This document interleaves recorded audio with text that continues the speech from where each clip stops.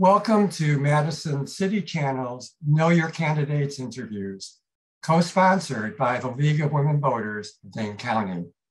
I'm your interviewer, Shel Gross, and I would like to introduce Shepherd Joyner, running for the Madison Metropolitan School Board, Seat 3. As we begin, I'd like you to give an opening statement as to the educational, vocational, and civic experience you have which qualifies you for this office, and why you are running for the Madison Metropolitan School Board. Absolutely. For starters, I work for a program called Whoopin' Soccer, which is an artist in residency / arts education program run by the University of Wisconsin.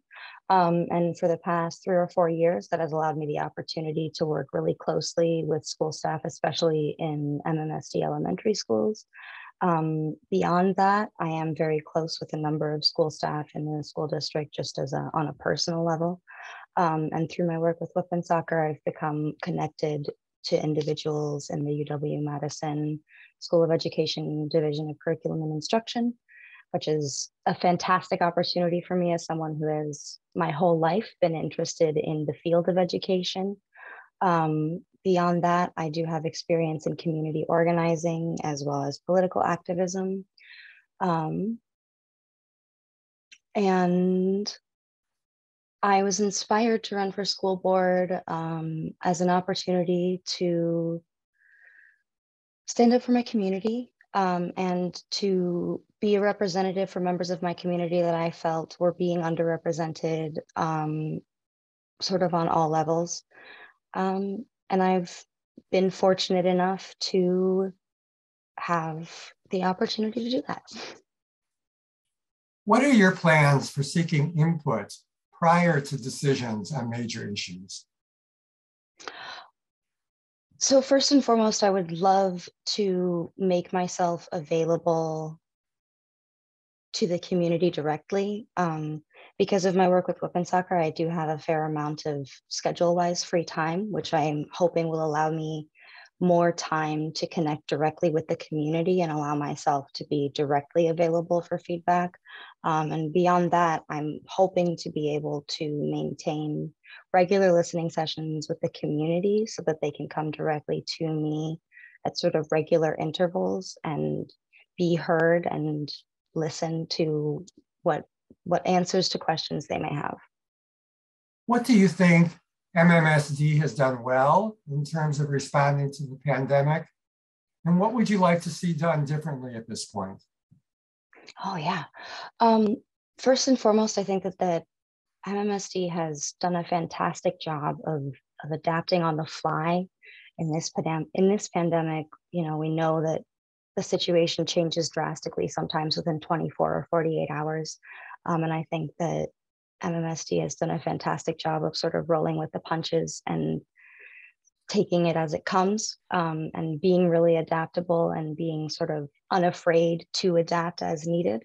And I think that in the spirit of that and in the spirit of continuing that, I think that's something that MMSD can do to sort of elevate that and decrease friction and frustration in the community would be more proactive, clear messaging about what decisions are being made and why they're being made.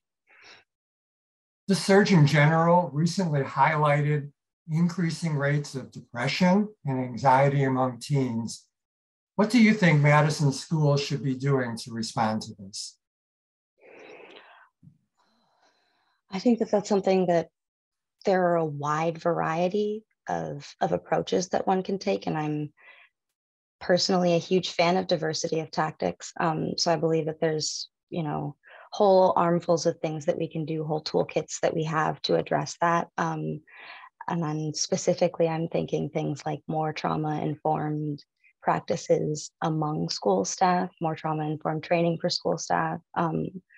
Specifically speaking of just this pandemic alone, this is a massive cultural trauma that everyone is undergoing. And I think that in order for us to properly address what's going on with our students, we need to be educated on what's going on with our students so that we can address it properly. I think that that's a great foundation. I think that that would be a great sort of jumping off point. And I think that beyond that, there's whole swaths of things that we can do. And I think that the first thing that we should do is be consulting with professionals and experts in the field of addressing these issues so that we can get some really clear evidence-based best practices. Concerns about safety in our high schools have led some people to call for a return of school resource officers.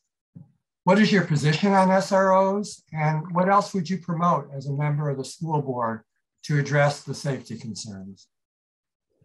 Yeah, first and foremost, I think that I don't think that we've spent enough time without school resource officers to make a clear decision on whether or not they should return. And also, once again, this pandemic is a massive extenuating circumstance. We're not operating under ideal circumstances right now, and I think that we should allow ourselves more time and more grace to adjust to that.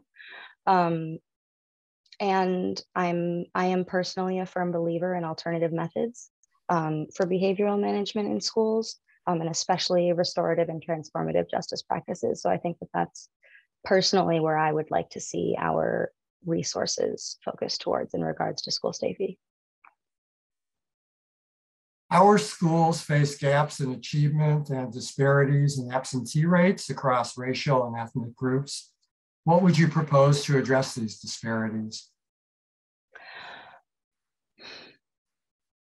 I think that supporting students' home life would be ideal. And I understand that the school district doesn't necessarily have the resources to do that.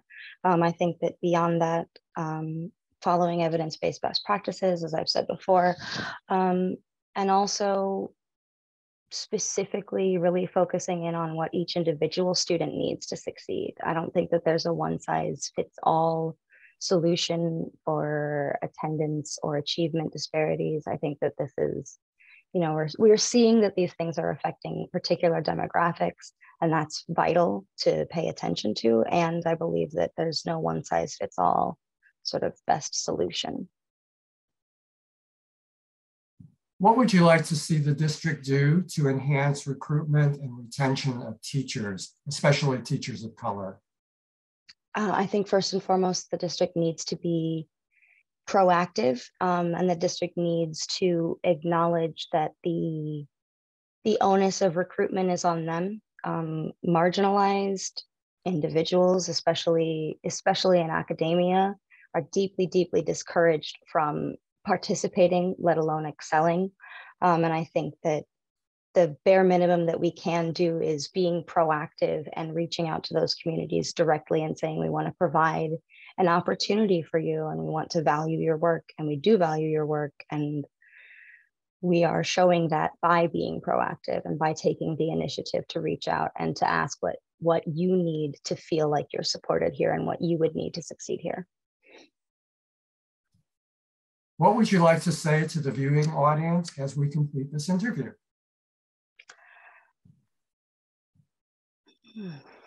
I am thrilled for this opportunity. My main goal is to be a resource for my community and to help facilitate healthy communication and to help build a really strong partnership between sort of all facets of the MMSD community. I want to thank Shepherd Joyner for speaking with us and the viewing audience for taking the time to know your candidates. I want to remind everyone that Election Day is Tuesday, April 5th. As with every election, please vote. On behalf of Madison City Channel and the League of Women Voters of Dane County, I thank you for joining us.